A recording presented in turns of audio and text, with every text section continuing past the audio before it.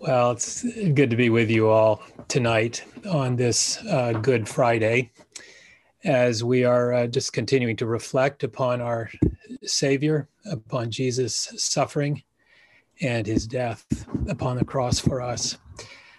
I listened recently to a very short podcast that got me thinking about a very familiar word. It's been called, and I don't know how you could actually substantiate this, but it's been called the best known word in human speech. It's a word that was transliterated directly from ancient Hebrew. It appears in the ancient Hebrew scriptures into the Greek of the New Testament. And then from there into Latin and into English and many other languages as well, so that it is practically a universal word, a word that appears in virtually all languages. I wonder if anybody has a guess of what this word is, this little word. The word is, as the British, I guess, would say it, amen, or as many Americans would say it, amen. Amen. And this very familiar word, as I said, is an ancient Hebrew word that is directly related.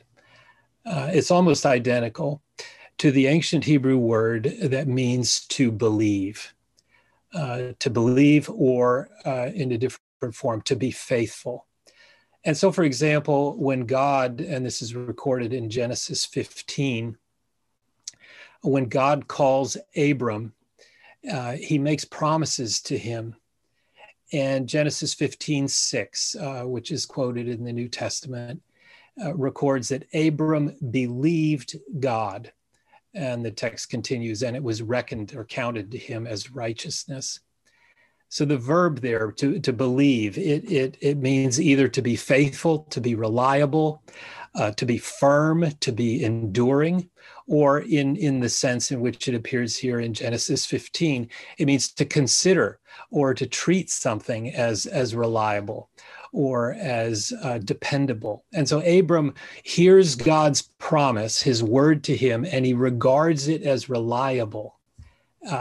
And so he believed it.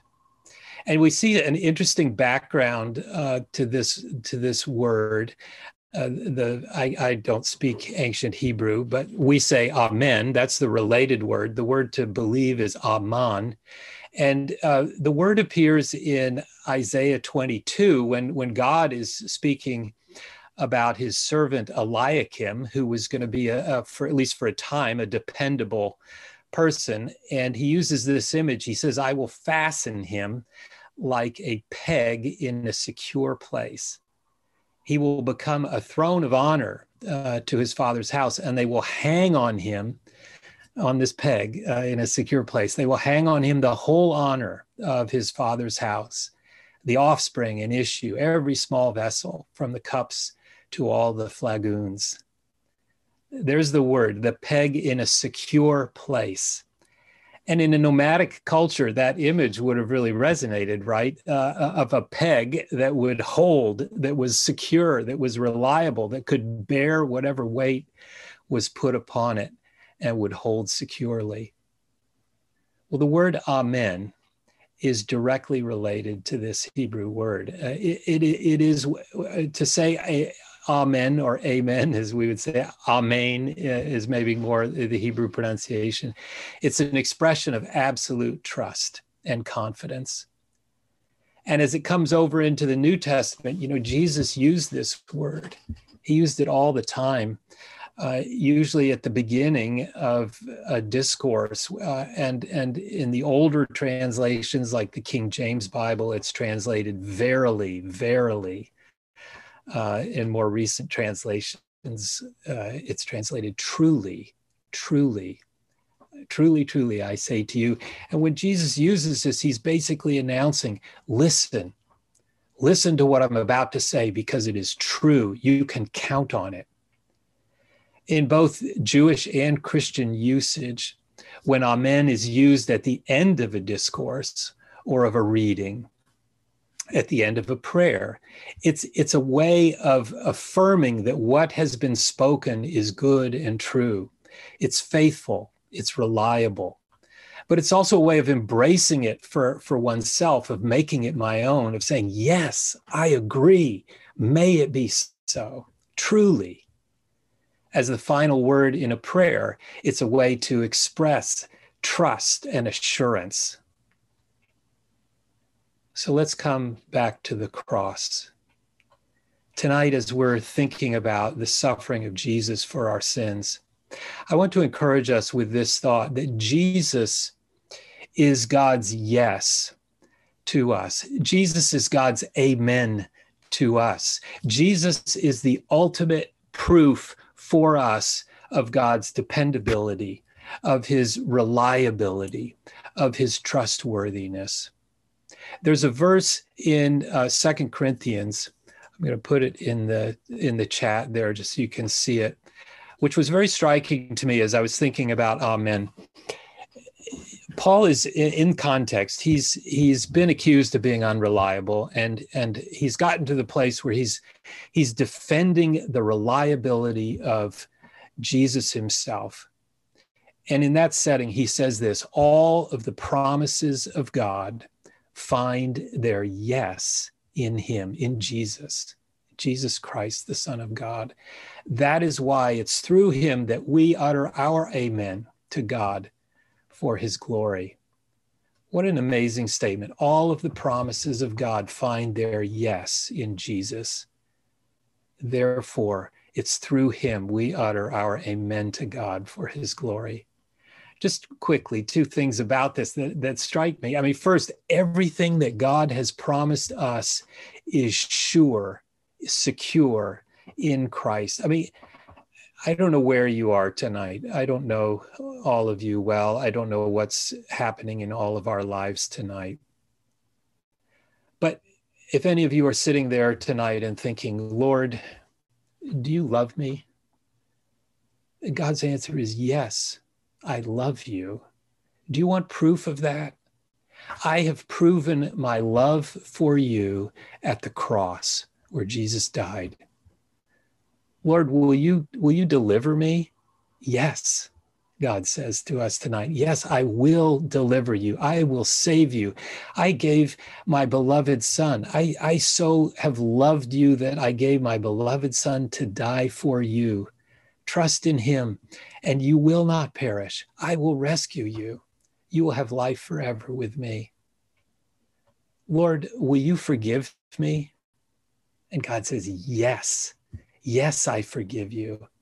I made the one who knew no sin to be sin for your sake, in order that you might become the righteousness of God, that you might have my righteousness through him. Yes, I will forgive you. Lord, will you change me? Yes. Yes, I have begun a good work in you, and I will bring it to completion. Yes, it's my goal to transform and renew you into the image of my beloved Son, Jesus Christ. Lord, the world is so broken. Is there hope? Yes, because in Jesus, I am making all things new, even you. I mean, do we need proof tonight of God's love for us? Romans 5:8, God has demonstrated his love for us in this: while we were still sinners, while we were still his enemies, Christ died for us. Do we need any more proof than that?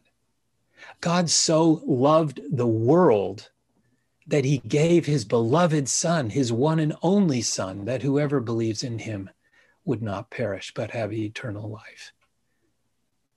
Do you want proof that God keeps his promises? Well, if he was willing to do that for us, Paul says, he who did not spare his own Son, but gave him up for us all. If he was willing to do that, how will he not also with him graciously give us all things? Oh, brothers and sisters, can we trust God? Can we depend upon God? Yes, you can count on it. Look no further than Jesus for the assurance that God can be trusted. For all of the promises of God find their yes in him. So I was still looking at Amen, and I was very struck by a verse that I found in Revelation chapter 3. Here, these are the letters to the 7 churches, and this is the letter in chapter 3 to the church at Laodicea. And in that context, Christ is addressing the church, but look how he begins the letter. The words of who? The words of the Amen, the faithful and true witness, the beginning of God's creation. And I found that so striking because Jesus is both God's yes to us. All of the promises of God are yes in him. He's God's yes, but he is also God's amen. He is God's seal that this is true. He is the truth of God in human form. He is, as he claimed himself, he is the way and the truth and the life. He's the ultimate proof that God is dependable, that he's trustworthy, that he's reliable, that he is faithful. Jesus is God's yes to us. Jesus is God's amen for us. And so this then secondly calls for a response from us, right? Because our response then to God's yes in Christ is to what? It's to embrace it. It's to receive it. It is to depend upon it. It's to hang all of our weight upon Jesus, to say amen. Thank you, Jesus. To say yes to God because God is faithful. I mean, God says yes and amen to us, yes to his promises. Yes, they are true. And he says yes to us in Jesus. And now he calls upon us to respond by saying amen to God, by saying, yes, Lord, I believe. One of my favorite Christian artists right now is Lauren Daigle. I love her song, You Say. And it captures this dynamic that we're seeing here in the chorus. You say, I am loved. This is, she's addressing God as she's singing. You say, I am loved when I can't feel a thing. You say, I'm strong when I think I'm weak. And you say, I am held when I'm falling short. And when I don't belong, oh, you say, I am yours. And I believe. Oh, I believe. What you say of me, I believe. She's saying, yes, Lord, amen, I believe. This little word that's so familiar, amen, it is so much more than a word we use to say, I'm done now. It is a way to express, to lay hold of and express faith. In prayer, for example, I bring these requests to you, God, because I believe. I believe that you are there. I believe that you are a rewarder of those who seek you.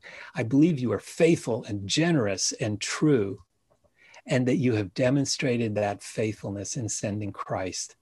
And so I approach you in Jesus' name, because all of your promises are sure. They are all amen. They are all yes. They are all fulfilled in him. And because in him, you, Lord, say yes to me. And so I say yes to you, Lord. I say amen. I say, yes, God, I believe. In Jesus' name, amen. And think about in corporate worship, amen. It's a way for us to affirm and to embrace the word that's preached, to affirm it and embrace it with and before others. It's the response of faith, brothers and sisters. And I got to tell you, I'm a little bit tired of being in congregations that are so quiet, that are so buttoned up. How can we be silent? Yes, this is true. Yes, we believe, Lord. Amen. One of my favorite hymns, it's actually an older hymn, but it's been made popular in recent years, is so full of God's promises to us. And as I move to close, I just want to remind you of these words of God's promises to us in Christ. Before the throne of God above, I have a perfect plea. I have a great high priest whose name is love, who ever lives and pleads for me. My name is graven on his hands. My name is written on his heart. I know that while in heaven he stands, no tongue can bid me thence depart. When Satan tempts me to despair and tells me of the guilt within, upward I look and see him there who made an end to all my sin. Because the sinless Savior died, my sinful soul is counted free. For God the just is satisfied to look on him and pardon me. Behold him there, the risen Lamb, my perfect, spotless righteousness, the great unchangeable I am, the King of glory and of grace. One with himself, I cannot die. My soul is purchased by his blood. My life is hid with Christ on high, with Christ my Savior and my God. The Bible ends with these words, Revelation chapter 22, last two verses of the Bible. He who testifies to these things says, surely I am coming soon. There's the promise. Amen. There's the response. Come, Lord Jesus. Amen. I believe it. Yes, Lord, may it be so. Verse 21, the grace of the Lord Jesus be with you all. There's the promise. Amen. There's the response. I believe it. Yes, Lord. May it be so. God says yes to us tonight, brothers and sisters. He says yes to all of his promises. Yes, they are true. Yes, you can count on it. Look no farther than the cross. That is where God proved once and for all his love for us, his faithfulness, his dependableness, his trustworthiness. That is where he says yes to us in Jesus. And that is where he calls us at the foot of the cross to respond by saying, yes, Lord, amen. I believe, Lord. Amen. Thank you. God bless you.